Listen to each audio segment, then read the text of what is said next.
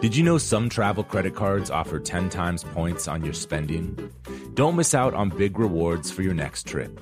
NerdWallet lets you compare smart travel credit cards side by side, curated by an expert team of finance nerds. What could future you do with better travel rewards? A free flight?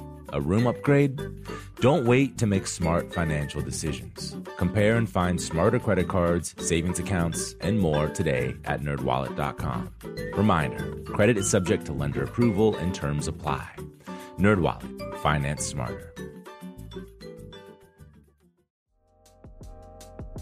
The most innovative companies are going further with T-Mobile for Business. The PGA of America is helping lower scores and elevate fan experiences with AI coaching tools and 5G connected cameras. AAA is getting more drivers back on the road fast with location telematics. And the Las Vegas Grand Prix is powering race day operations with 5G connectivity, giving fans an experience at the speed they deserve. This is accelerating innovation with T-Mobile for Business. Take your business further at T-Mobile.com/now. This is your moment, your time to shine, your comeback. You're ready for the next step in your career, and you want an education employers respect. So you're not just going back to school, you're coming back with Purdue Global. Backed by Purdue University, one of the nation's most respected public universities, Purdue Global is built for people who bring their life experience into the online classroom.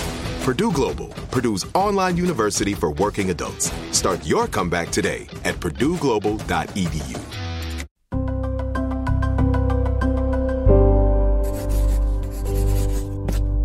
Pushkin. This episode contains depictions of sexual assault that some listeners may find upsetting. 18-year-old night porter John Shine is navigating one of the narrow and twisting back streets of Piccadilly. It's pitch black. Come, you've got to let me make love to you. No, I've already told you I'm not going to let you. Up ahead, in the darkness, there are unseen people. You won't.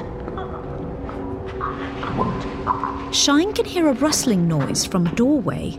The beam of a flashlight darts for a moment, but is then extinguished. As the teenager draws closer, the light comes on again and illuminates the legs of a woman lying on the ground. The person holding the flashlight drops something and disappears around a corner. Shine lights a match. What's wrong? He asks the woman sprawled at his feet. Greta Haywood has been choked into unconsciousness. As she slowly comes round, she tries to talk, but no words come out. Help! Anybody help! Greta's face is bloodied and dirty. Her clothes are ripped, her buttons torn away. Can somebody help me, please? Her skirt pushed high up towards her waist. This lady's in trouble! Answering Shine's cries for assistance, Hello? a passerby with a flashlight arrives. I just saw her drinking with an airman. Shine helps Greta to her feet. Still unsteady, he leans her against the wall. He again asks how she is, but she seems not to comprehend him. My bag. What has he done? Wanting to get her to a police station as quickly as possible, the young night porter scans the ground around them for Greta's handbag, but sees only her gloves and an airman's haversack containing a gas mask. Inside, scribbled in indelible ink, is the owner's service number, 525987, and the number leads to a name. The Blackout Ripper is 27-year-old Gordon Frederick Cummins. Barely 30 minutes after Greta Haywood was forced into that darkened doorway, detectives are calling the nearby Royal Air Force Base and demanding that Cummins be arrested on sight. But the airman isn't headed back to barracks. His night on the town has only just begun. Hello. Would you like to go with me? Yes, for £2. Taxi!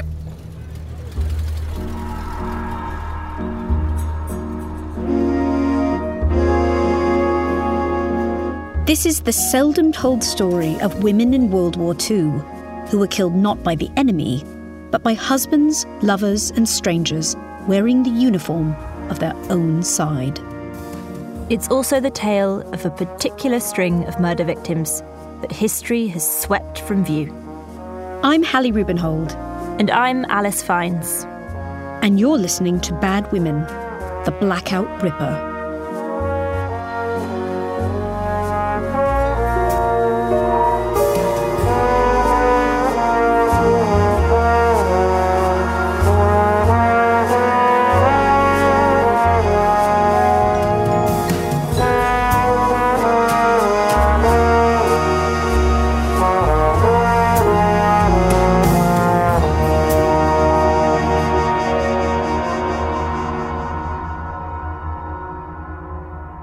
Greta Haywood's welts and contusions were still forming as Dr. Alexander Baldy appraised her injuries at West End Central Police Station.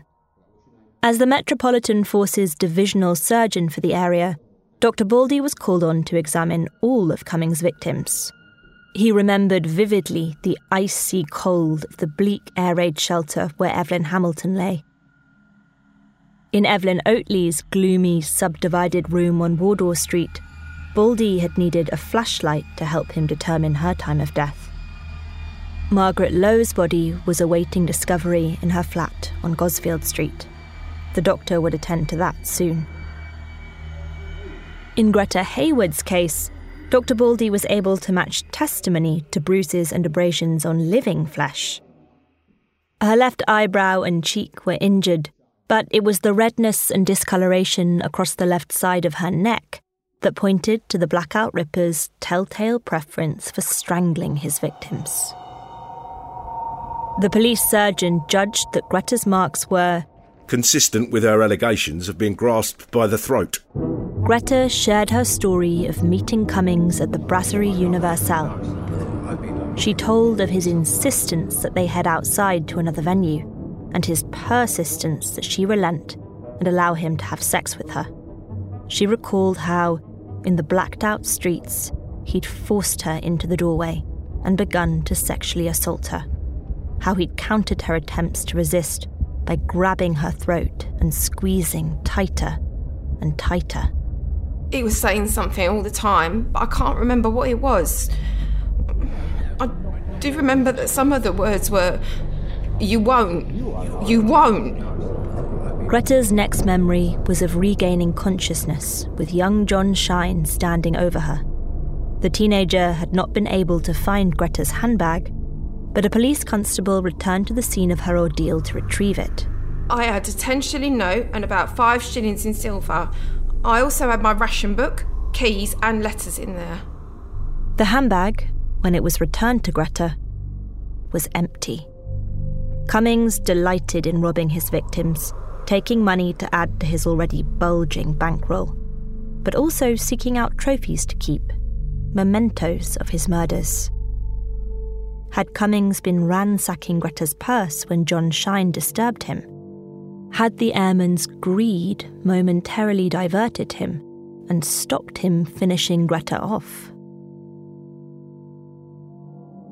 Whatever happened in those few moments between Greta passing out and John Shine scaring Cummings away, the attack was a breakthrough for the police hunting the Blackout Ripper.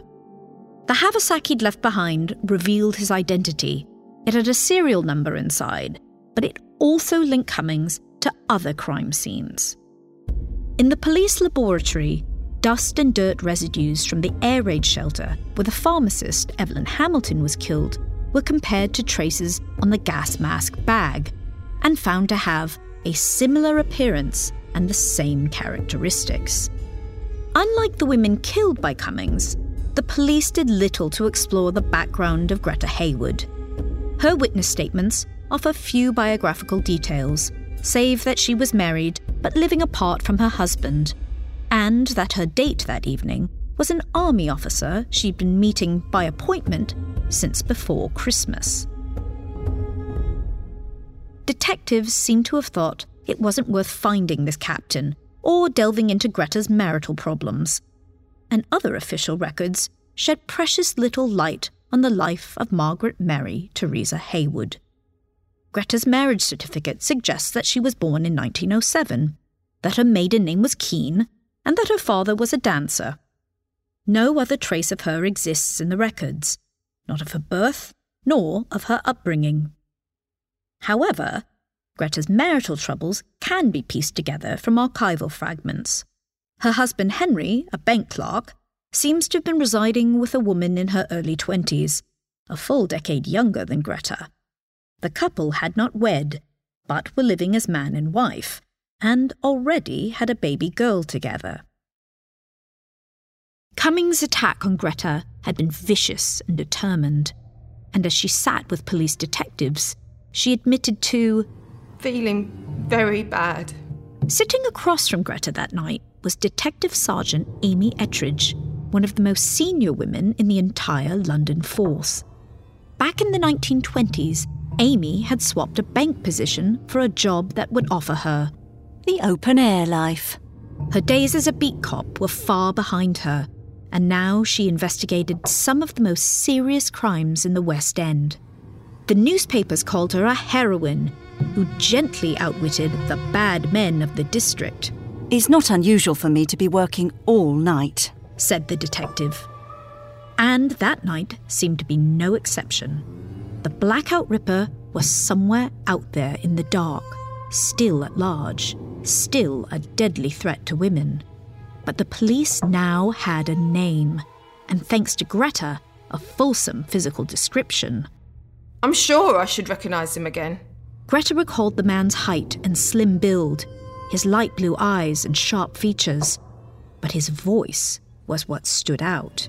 He was very well spoken. Hello. Cummings held up a lit cigarette to illuminate the face of 25-year-old Catherine Mulcahy.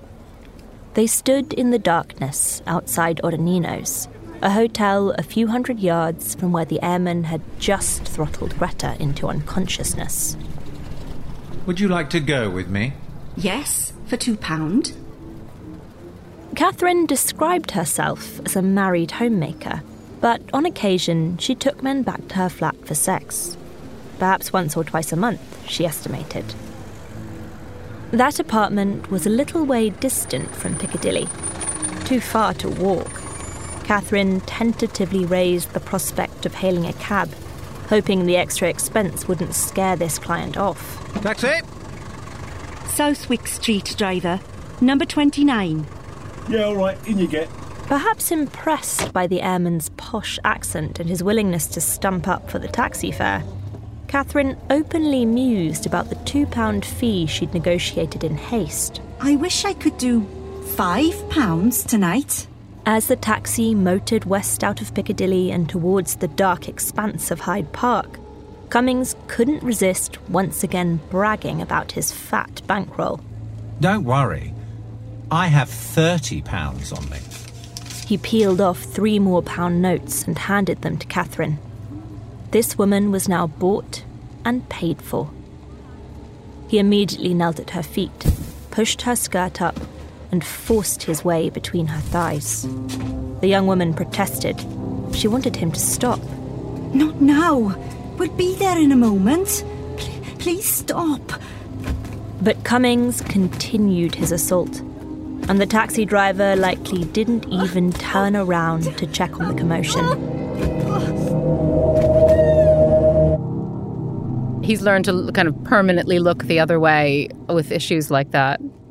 Historian Julia Late is an expert on the wartime sex trade. As mentioned in previous episodes, the police were cracking down on brothels, and women were increasingly forced to work out of rented rooms. For those with a clientele of trusted regulars, this arrangement worked well. But if a woman was meeting a churn of servicemen on the streets, then the inconvenience of shuttling back and forth to a flat, if an affordable one could be leased close to Piccadilly, was a headache. And so women would pick up clients and get into taxi cabs with them, and the taxi would drive around the block while they had sex, and then they'd get out again. The use of cabs by sex workers had been part of London life for centuries, but the introduction of sweeping emergency powers at the outbreak of the war gave the authorities new tools with which to tackle this phenomenon.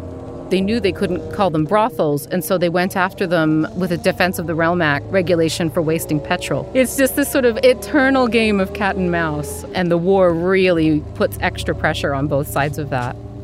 Stop, it's not decent. Sit back down beside me.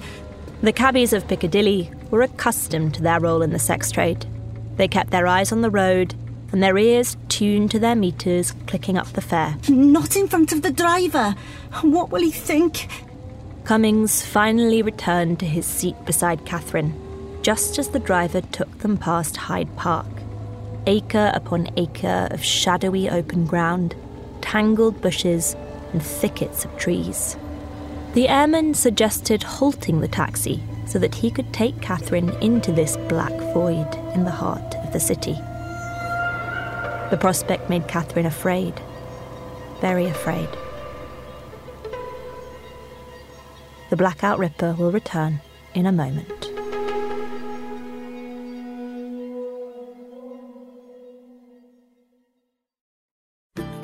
As listeners to this show, you probably consider yourself pretty smart. But how smart is your wallet? When you're looking to upgrade your wallet, it's time to turn to NerdWallet. Their expert team of nerds has the financial smarts to help you find the right financial products for you. Before NerdWallet, you might have paid for vacations with whatever was in your wallet. But you could have been missing out on miles you didn't even know you were leaving on the table.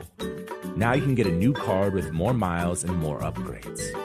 What could future you do with more travel rewards? A hotel upgrade? Lounge access?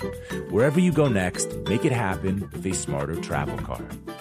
Don't wait to make smart financial decisions. Compare and find smarter credit cards, savings accounts, and more today at NerdWallet.com. NerdWallet. Finance smarter. As with all cards, credit is subject to lender approval and terms apply. The most innovative companies are going further with T-Mobile for Business. The PGA of America is helping lower scores and elevate fan experiences with AI coaching tools and 5G connected cameras. AAA is getting more drivers back on the road fast with location telematics. And the Las Vegas Grand Prix is powering race day operations with 5G connectivity, giving fans an experience at the speed they deserve.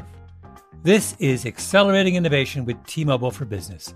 Take your business further at T-Mobile.com/now. Musora is your access to online music lessons for guitar, piano, drums, and singing. This is your chance to reignite some old musical passions or pick up an instrument for the first time.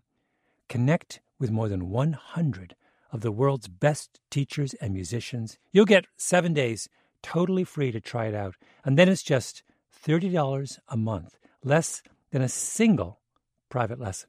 I mean, why do we do Broken Record? Not just because we love hearing from great musicians. We do it because we think that there is something beautiful about the appreciation of music. Don't you think we need more of that in our lives these days? That's the mission of Musora, to inspire, educate, and connect musicians. Enjoy unlimited personal support, weekly live streams, student lesson plans. It's like having a personal music teacher, only much, much better. Just go to Musora.com, Musora.com, to start a new musical journey today.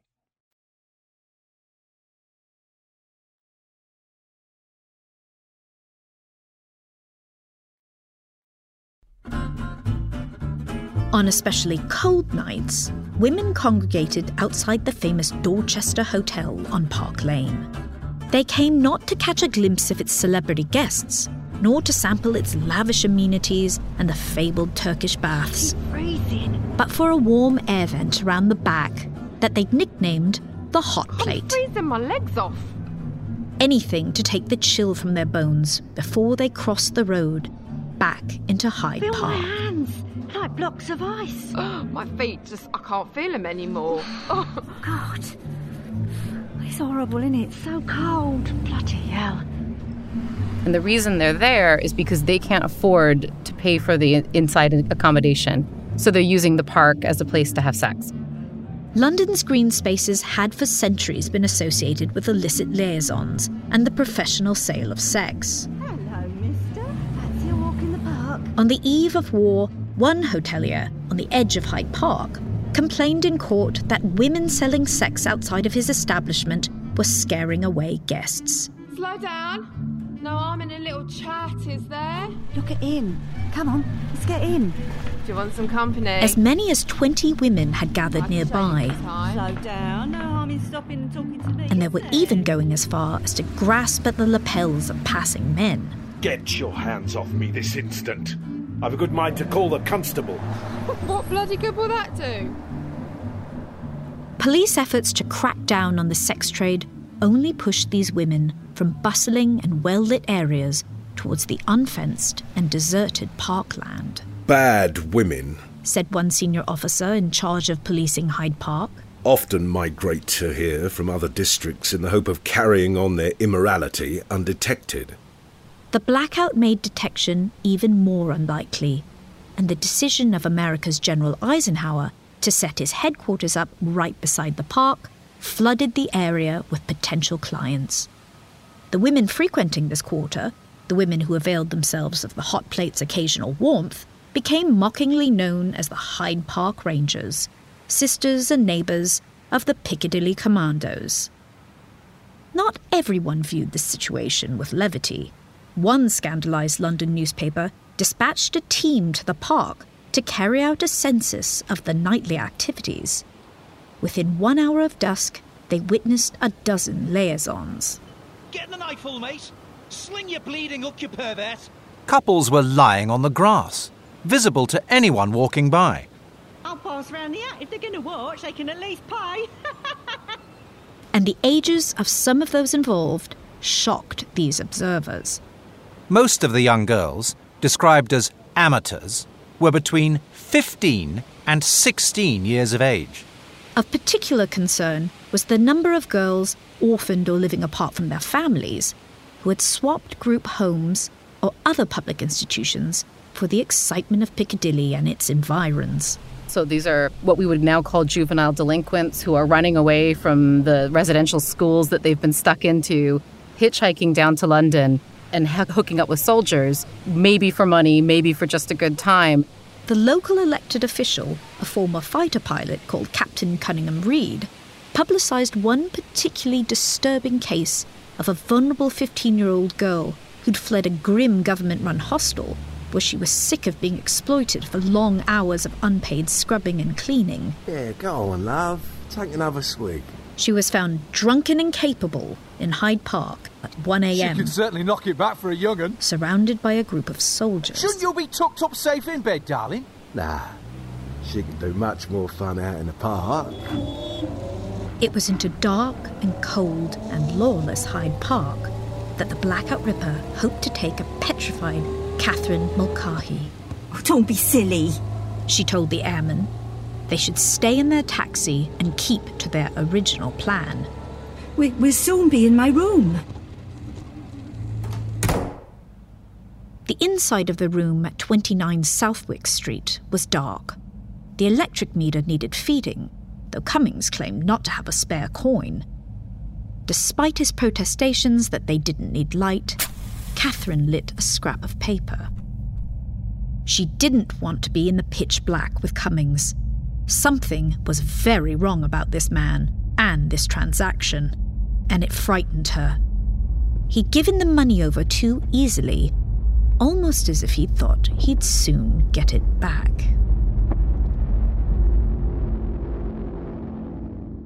Catherine's life up to this point might well have taught her to be on her guard. Those who knew her talked of her deep reserves of strength and resolve. She was born in Pennygraig, one of the famously tough coal mining communities clustered along the Rhondda Valley in South Wales. Her father had worked at one of the village's deep mines, crouching in the gloom to hack and hew away at a shining ribbon of coal.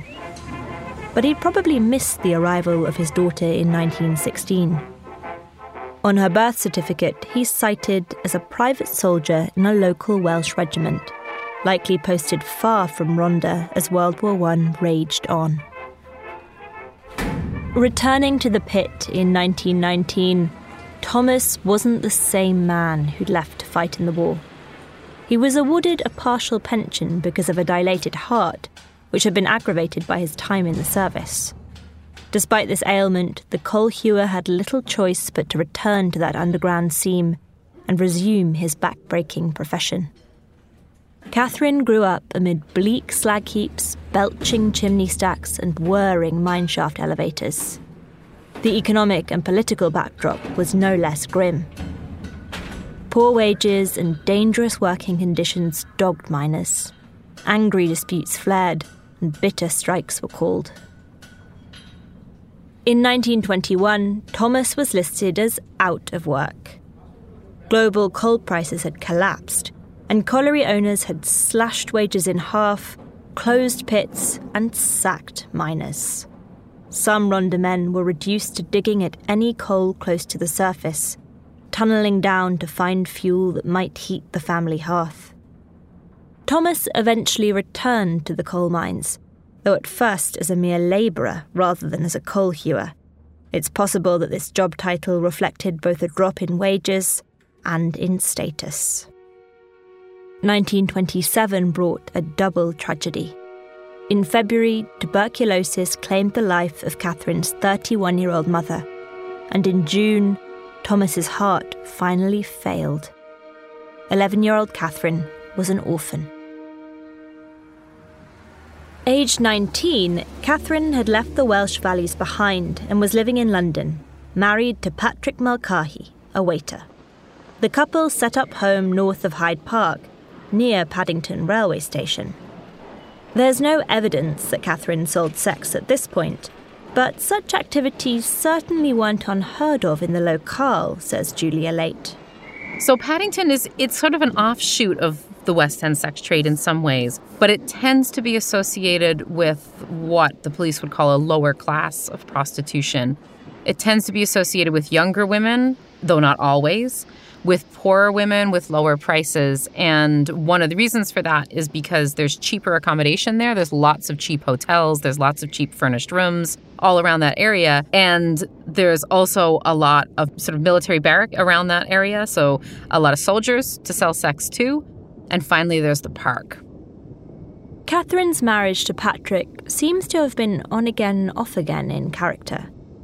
During the war, she was living under an assumed name, Kathleen King, and it's not clear if she shared her flat at 29 Southwick Street with her husband. Patrick certainly wasn't there on Thursday, February 12th, 1942.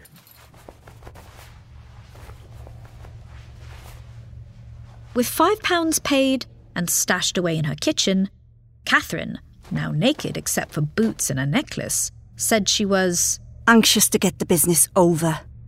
Cummins, also naked, made an odd request that Catherine lie on the floor, which she declined. She instead got into bed, hoping the sex would be over quickly. The man pressed on top of her, but instead of caressing her, he clasped his hands around Catherine's throat. His two thumbs were pressing on my windpipe. I could not make a sound. I struggled and managed to loosen his grip on my throat. Fighting for her life, Catherine screeched for help before Cummins again clamped his hands round her neck and began to throttle her. I was still wearing my boots. I pulled my leg up high and kicked him in the stomach. Hard. Winded, Cummins fell off the bed, landing on his head. Catherine made a break for the door into the common stairwell. Murder!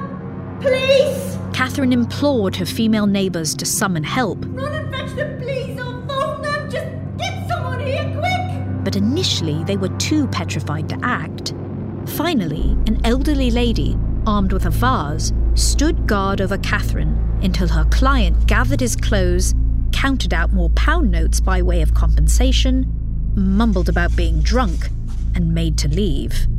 Catherine, now wrapped in a tablecloth, was in no doubt about what had just happened. You're the man who's been murdering women around here, she called out as Cummins trudged down the stairs and out into the blackout, leaving the street door open behind him.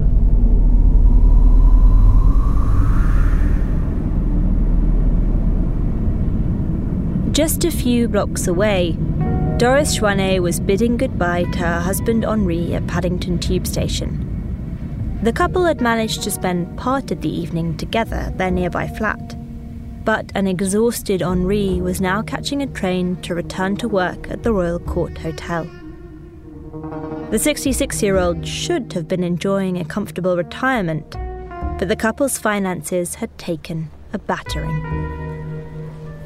Reluctantly, Henri was spending less time with his young wife than he thought wise. Doris, he feared, had also returned to work, in her case, selling sex. This evening, Doris had wanted to get some fresh air, so she walked Henri to his tube stop. He fretted about her, and he wanted her to turn around and go straight home. But she didn't. And before reaching her front door at Sussex Gardens, she would encounter Cummings.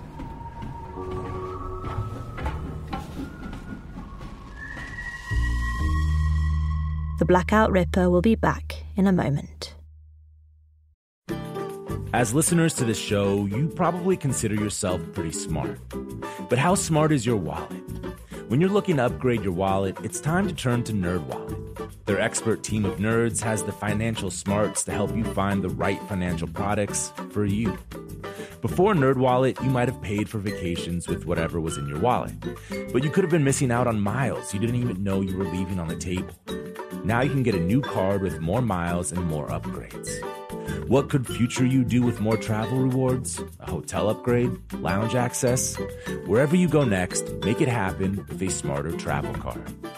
Don't wait to make smart financial decisions. Compare and find smarter credit cards, savings accounts, and more today at NerdWallet.com. NerdWallet. Finance smarter. As with all cards, credit is subject to lender approval and terms apply.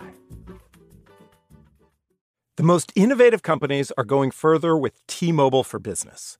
The PGA of America is helping lower scores and elevate fan experiences with AI coaching tools and 5G connected cameras. AAA is getting more drivers back on the road fast with location telematics. And the Las Vegas Grand Prix is powering race day operations with 5G connectivity, giving fans an experience at the speed they deserve. This is accelerating innovation with T-Mobile for Business. Take your business further at T-Mobile.com/now. Musora is your access to online music lessons for guitar, piano, drums, and singing. This is your chance to reignite some old musical passions or pick up an instrument for the first time.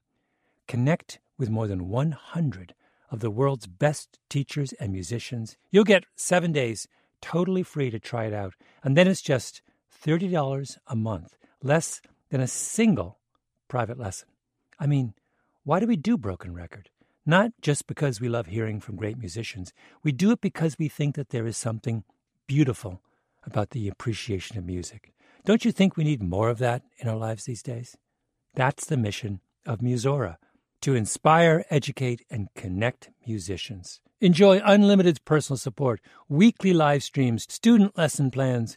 It's like having a personal music teacher, only much, much better. Just go to Musora.com, Musora.com, to start a new musical journey today.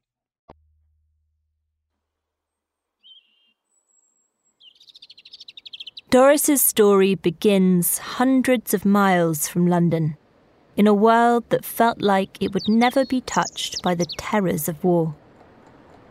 Indeed, December 16th, 1914, began like any other peaceful morning. The people of Hartlepool on England's northeast coast woke to the chill winter gloom, rose from their beds, and sat down to breakfast or made their way through the misty streets. Children to the classroom, adults to their places of toil. The North Sea was still, shrouded in dense fog.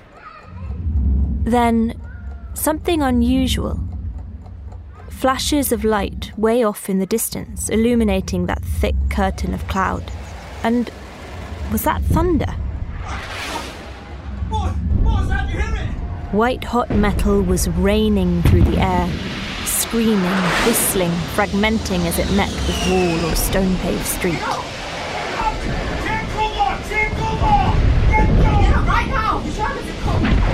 The lethal shards sliced through brickwork, roof timber, and flesh. A single shell tore through 4 houses, wrecking the buildings and blasting the bodies of the people inside.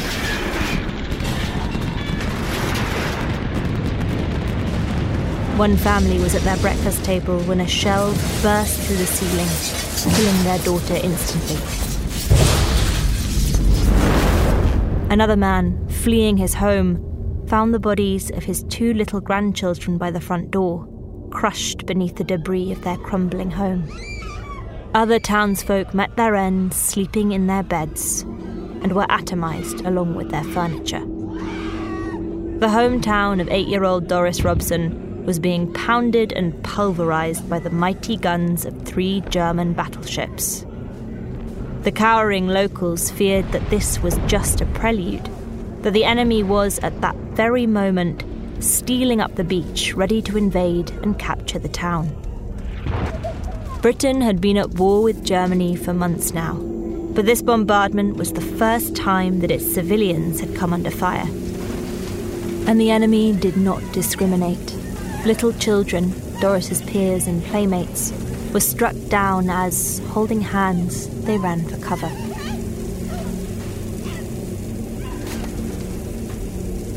After 40 long minutes, the onslaught was over. Stunned, petrified, shaken, the men, women and children of Hartlepool began to emerge from their hiding places to peer at the wreckage.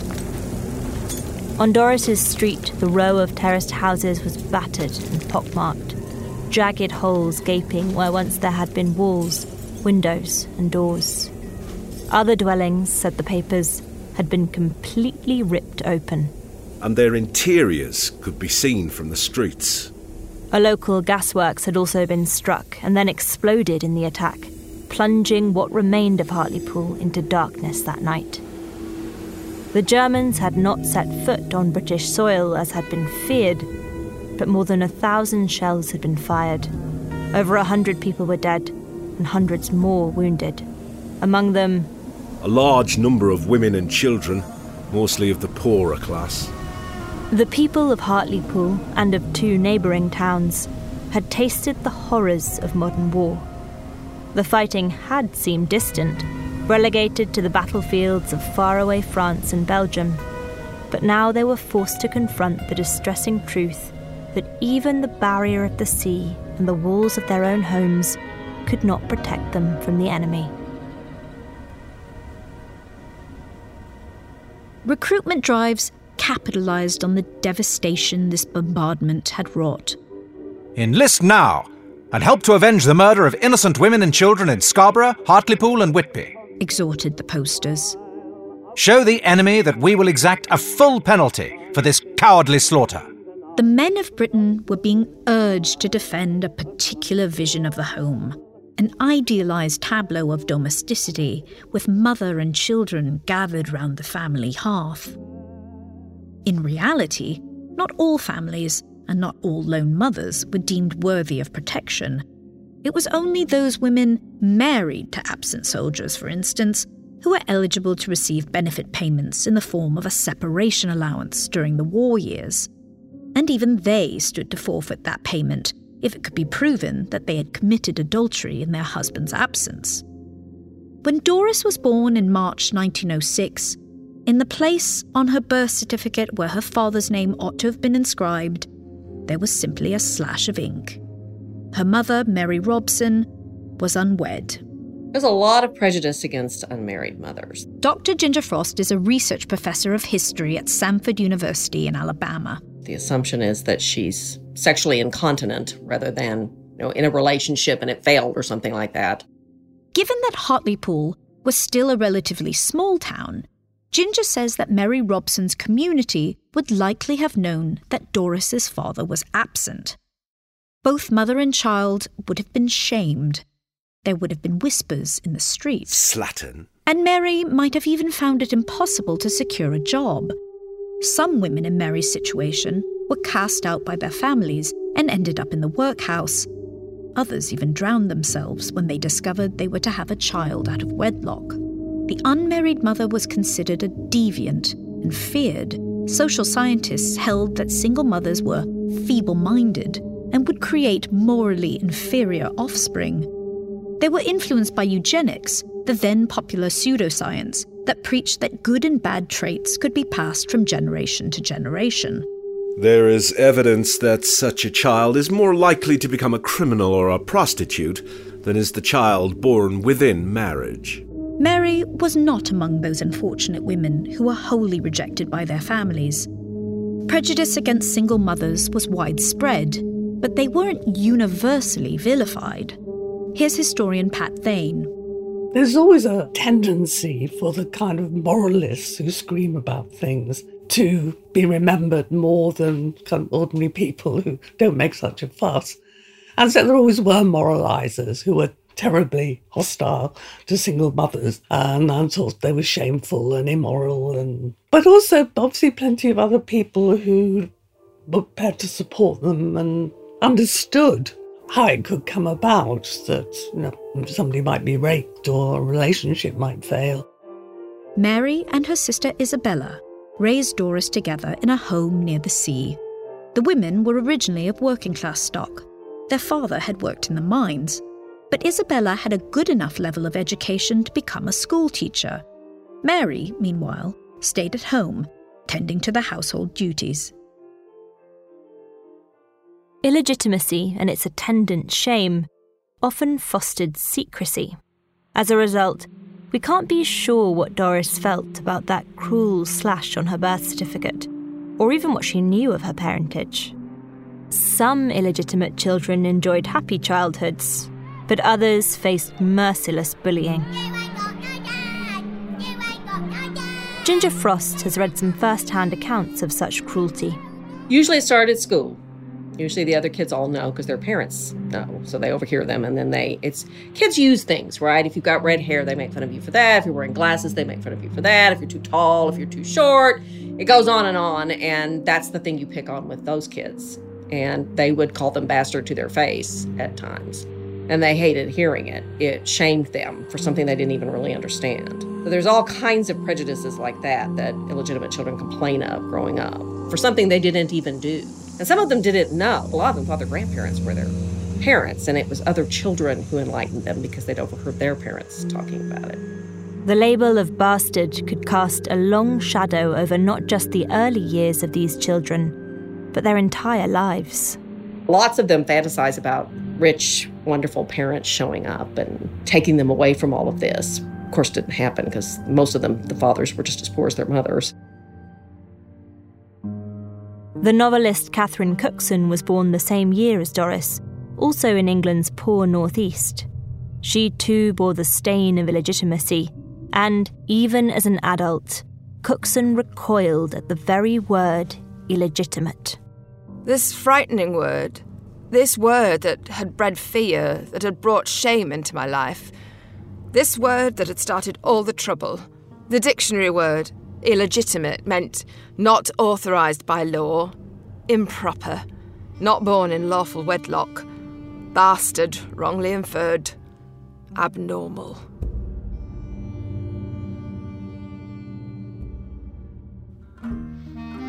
Mary and Isabella Robson managed their house alone. There was no father, no man, no patriarchal protector under their roof offering his stamp of respectability. All the same, Doris grew into a poised and collected young woman.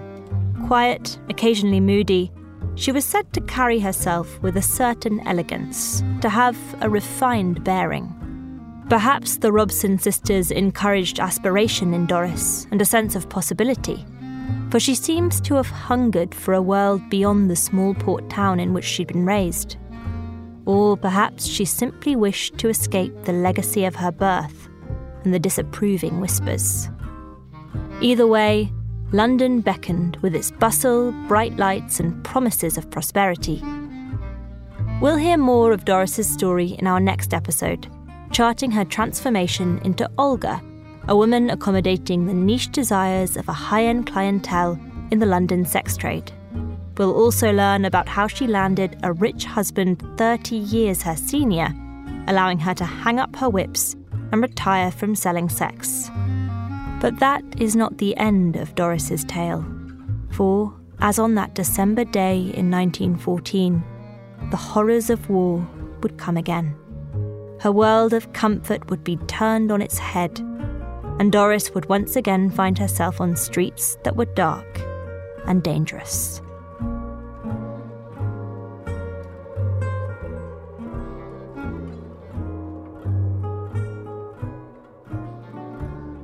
Bad Women, The Blackout Ripper is hosted by me, Hallie Rubenhold. And me, Alice Fiennes. It was written and produced by Alice Fiennes and Ryan Dilley, with additional support from Courtney Garino and Arthur Gompertz. Kate Healy of Oakwood Family Trees aided us with genealogical research. Pascal Wise sound designed and mixed the show and composed all the original music. The show was recorded at Wardour Studios by David Smith and Tom Berry. You also heard the voice talents of Ben Crow, David Glover, Melanie Guttridge, Stella Harford, Gemma Saunders, and Rufus Wright. Much of the music you heard was performed by Ed Gocken, Ross Hughes, Christian Miller, and Marcus Penrose. They were recorded by Nick Taylor at Porcupine Studios.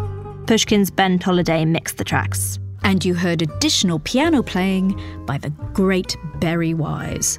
Hi, Berry. The show also wouldn't have been possible without the work of Jacob Weisberg, Heather Fain, Carly Migliori, Maggie Taylor, Nicole Morano, Eric Sandler, and Daniela Lucan. We'd also like to thank Michael Buchanan Dunn of the Murder Mile podcast, Lizzie McCarroll, Catherine Walker at the Royal Pharmaceutical Society, and the Earby Historical Society. Bad Women is a production of Pushkin Industries. Please rate and review the show and spread the word about what we do. And thanks for listening.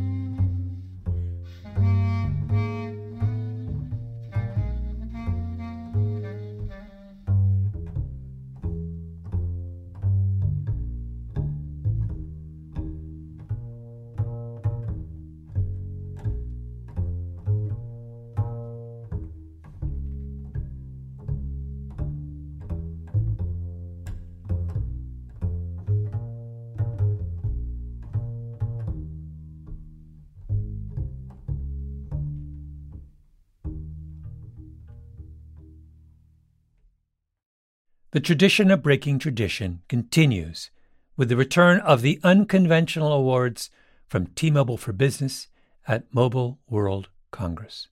This is an event that celebrates innovators whose bold actions took their industries to new places. If that sounds like you and you're a T-Mobile for Business customer, enter today. If you win, you'll be publicly honored amongst some of the most influential leaders in industry, and me, I'll be there too. Enter now at tmobile.com/unconventional awards. See you there. Hey guys, it is Ryan. I'm not sure if you know this about me, but I'm a bit of a fun fanatic when I can. I like to work, but I like fun too. It's a thing. And now the truth is out there. I can tell you about my favorite place to have fun. Chumba Casino. They have hundreds of social casino style games to choose from with new games released each week. You can play for free anytime, anywhere. And each day brings a new chance to collect daily bonuses. So join me in the fun. Sign up now at ChumbaCasino.com. No purchase necessary. VGW. Void where prohibited by law. See terms and conditions. 18+.